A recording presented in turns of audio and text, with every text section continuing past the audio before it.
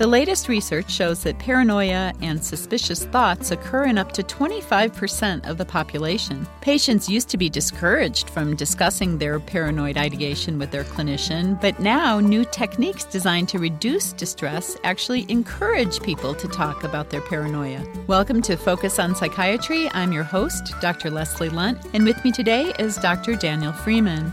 Dr. Freeman is a Wellcome Trust Fellow at the Institute of Psychiatry at King's College in London and a consultant clinical psychologist in the South London and Maudsley NHS Foundation Trust. Welcome to ReachMD. Thank you very much, Leslie. Great to be talking to you today. Dr. Freeman, let's start with the basics. What is paranoia? Well, it's an excellent place to start because there is great confusion about the term.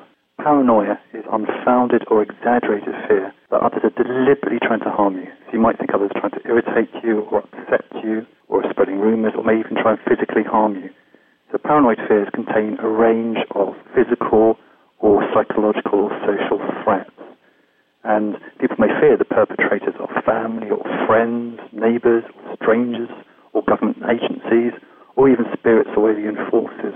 How common is it? I mentioned in our intro as much as a quarter of people, but how could that be? Well, there's a spectrum of severity of paranoia in the general population. So many people have a few mild paranoid thoughts, and only a few have very many severe paranoid thoughts. And the latest evidence indicates that perhaps 1 in 4 people are regularly having paranoid thoughts. At the severe end of the spectrum, you see persecuted delusions, and they're often seen in the context of severe mental illnesses such as schizophrenia. And persecuted delusions present in a much smaller proportion of the population, about 2 or 3%. Okay. So the paranoia perhaps is almost as common as anxiety and depression, but far less discussed. But also, like anxious fears, like fears of spiders, for example, many of us have mild, but only a few of us have clinically severe experiences.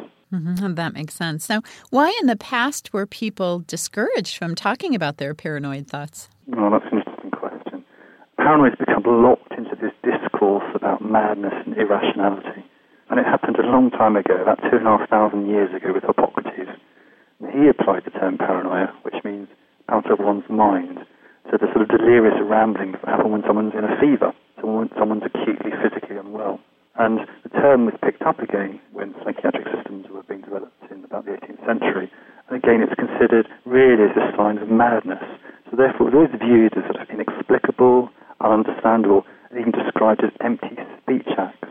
So therefore, if it's this confused ramblings, really the prevalent view of it was that people should be discouraged from talking about paranoia. How can we understand paranoia from a psychological perspective? Well, over the last 10 years, there's been great strides in understanding paranoia, and not least of which is this understanding that it is on a spectrum. But there's a number of findings that have emerged, and I'll just highlight a few of them. Firstly, paranoia isn't about empty speech acts. It tends to be people's attempts to make sense of what's happening to them. It's their explanations, interpretations of experience. Now, anxiety is important. People who are anxious are more likely to be paranoid because anxiety is about anticipation of danger. Worry, ruminative styles, another factor because worry tends to lead us to think about worse outcomes and it leads to our fears persisting. Paranoia also tends to build on low self-esteem, so it builds on our own vulnerabilities. Also, if you've had bad things happen to you from other people, then understandably that also makes you a little bit more wary of other people. Also, if you happen to have anomalous internal experiences, we call them, or things like perceptual anomalies, if things sometimes appear too bright or sound too loud, those sorts of things, that can lead you into paranoid thoughts because the world seems a bit strange. And if you tend to jump to conclusions and don't tend to think about alternative explanations for what's happening to you, then you might be more likely to be paranoid. So paranoia very broadly arises from an interaction of sort of negative emotions and sort of unusual internal sensations and its reasoning biases. Are paranoid patients dangerous? Most individuals who are feeling paranoid tend to be very anxious and nervous and tend to be worriers. So actually the greatest risk concerns harm to themselves because depression is very common. So you'd certainly worry about the presence of suicidal thoughts, for example. Now for a subtype, they can be angry with their paranoia, and certainly individuals at the severe end with schizophrenia, for again a subgroup of those people, there isn't a slight increase in the risk of violence. So clinically, you do certainly want to think about whether there's any potential harm to the perceived perpetrators. But on the whole, what you're probably most worried about clinically is the high levels of anxiety and depression in this group, and therefore the increased risk of suicide. If you're just joining us, you're listening to Focus on Psychiatry from ReachMD Radio on XM 160, the channel for medical professionals. I'm Dr. Leslie Lunt, your host, and with me today is Dr. Daniel Freeman. He's a co-author of a new book, Paranoia, the 21st Century Fear, and we are discussing what to do with the paranoid patient. Dr. Freeman, tell us about treating the paranoid patient. As I suspect, and many people know, that in the severe instances, in the context of, say, schizophrenia, then people are typically treated with neuroleptic medication. However, of course, they don't work for everyone. Relapse rates are high, and there's residual symptoms and side effects. So increasingly, people are also using cognitive behavior therapy, CBT. And there's certainly evidence from randomized controlled trials that can be helpful. So CBT is a talking therapy in which there's a sort of collaborative, empathic exploration of paranoia and how to overcome it with the person. So in CBT, we spend time thinking with the person about what may cause the paranoia and why it's persisting. We help people to review their paranoid thoughts and even sort of to test them out to see how accurate they are. And we also spend time encouraging people to ruminate less and adopting a more mindful approach to their paranoid thoughts, acknowledging that they have them, but not engaging with them and then letting them go. And of course, because paranoia is so much associated with negative mood, we also do things to try and improve people's mood. So that can range from increasing activities and exercise and their diet. Is the cognitive behavioral therapy something that a primary care physician can do, or do we really need to refer to someone like you, a psychologist, to help these patients? Well, I think elements of the CBT approach can be used by many people. So I think if you're a GP, what's obviously very important to remember is that people can feel very reticent about talking about paranoid fears because they may fear that people are going to label them as going crazy. So it's important to help people understand these fears are common. It doesn't inevitably mean they're going mad. And basically just take some of the sting out of the whole experience for them. And also a very CBT technique is not to sort of go out telling people that they're wrong and challenging their ideas without listening, but to empathise with the distress they're having, to engage the person, let them talk more openly about their paranoid fears.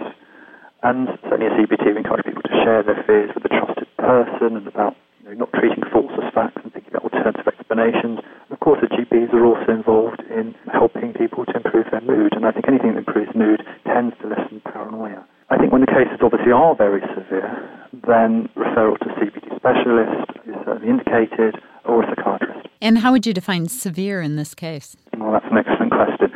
That can be sometimes very hard to do. Right. What we do know is that in clinical cases, the paranoid thoughts are going to be held more strongly, so the person is much more certain that others are trying to harm them. They're also going to say it's much more distressing, and of course it's going to impact more on their life. So it's going to interfere much more in their social relationships. There'd be much more avoidance, for example. And you'd also expect to see high levels of anxiety and depression. But the key thing really is the distress that it causes the person. And how about not only the distress that it causes the patient, but the distress that it causes the provider? You mean that when you're dealing with the person in the clinic? Right, yeah. If you're scared of this paranoid patient, maybe that's a good signal that you need to refer them out. That certainly can be the case, but I think on the whole with paranoia, as I said, I think often it reflects some low self-esteem the person has, and they're worried about being rejected socially by others. So actually the anger is obviously, if there is severe anger, then that's certainly an indication of referring on. But in many cases, really, the person is much more likely to feel miserable and depressed. Your book brings up an excellent question, and that is, are we entering into the age of paranoia? Yes, that's right. So in some of the book, we do discuss this issue. Unfortunately, paranoia was only viewed as occurring in those with severe mental illness. There were very rarely done any checks of levels of paranoia in the general population, so we don't know for sure whether levels of paranoia are changing. But it seems, as we understand more about paranoia, that it's quite likely that we could be entering a new age of paranoia. There's a number of reasons for that. Perhaps one of the most obvious is that there's so much over-reporting of threats from other people going on. So if we look in newspapers or magazines or on television, they'd really be highlighting threats from other people, from terrorists and criminals and paedophiles. Now, this over-reporting leads people to overestimate the likelihood of occurrence of these events, i.e. it can elicit paranoia. And this happens because of something called the availability heuristic, which is a well-known reasoning process, which is about we estimate how likely an event is to happen simply by how easily we can bring it to mind. And when the media exaggerates these threats, we can much more easily bring them to mind, and therefore we'll overestimate them. That sounds complex. The easiest way to understand this is if you watch the movie Jaws, and then go swimming in the sea, you'll be much more fearful of sharks than you should be. And that kind of happens, the same processes at work with threats from other people. So there's this interaction between the media and our own reasoning processes. But there's also a number of social changes going on, and we highlight a number in the book. One of them, for example, is about urbanization. This year, for the first time ever, half the world's population lives in cities. Back in 1800, it was about 5%, and it's estimated that by 2030, 60% of people will live in urban settings. Now, it's well known that paranoia is about twice as high in urban areas than in rural. So on the back of this galloping urbanization, we're likely to see high levels of paranoia. So people living in close proximity tends to make you paranoid. But it's the irony, isn't it, that as we sort of get even closer to people, actually social cohesion and isolation actually increases. I think, we see that many more people are living alone in cities, and, there's often a breakdown of social support network. So it's quite possible that we're going to be encountering paranoia even more in clinical practice. Now, what resources can you recommend to our listeners who are interested in learning more about paranoia? I know for myself, even as a psychiatry resident, we really didn't learn much about this. Yeah, that's absolutely right, because people simply learned about diagnoses such as schizophrenia. And equally, if you look on a self-help literature bookshelves, they're groaning with books on anxiety and depression. And in fact, there's only one on paranoia, which is called Overcoming Paranoid and Suspicious Thoughts. And that's written by myself and my brother Jason Freeman and my colleague Philippa Garrity.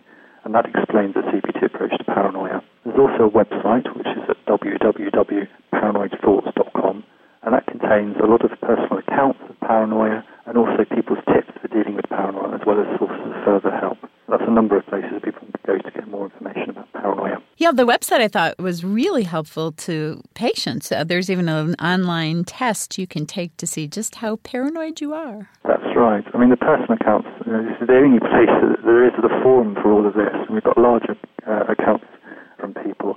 And you can, from reading them, you realise how much people benefit from hearing that they're not alone and that others have very similar experiences to them. I wonder, though, how it might make some people paranoid to enter this data in an internet kind of a forum. That's right. Well, we certainly emphasise that they can change their name and the names are changed on there, so we don't give out any details that identify people on it, so the accounts are anonymised.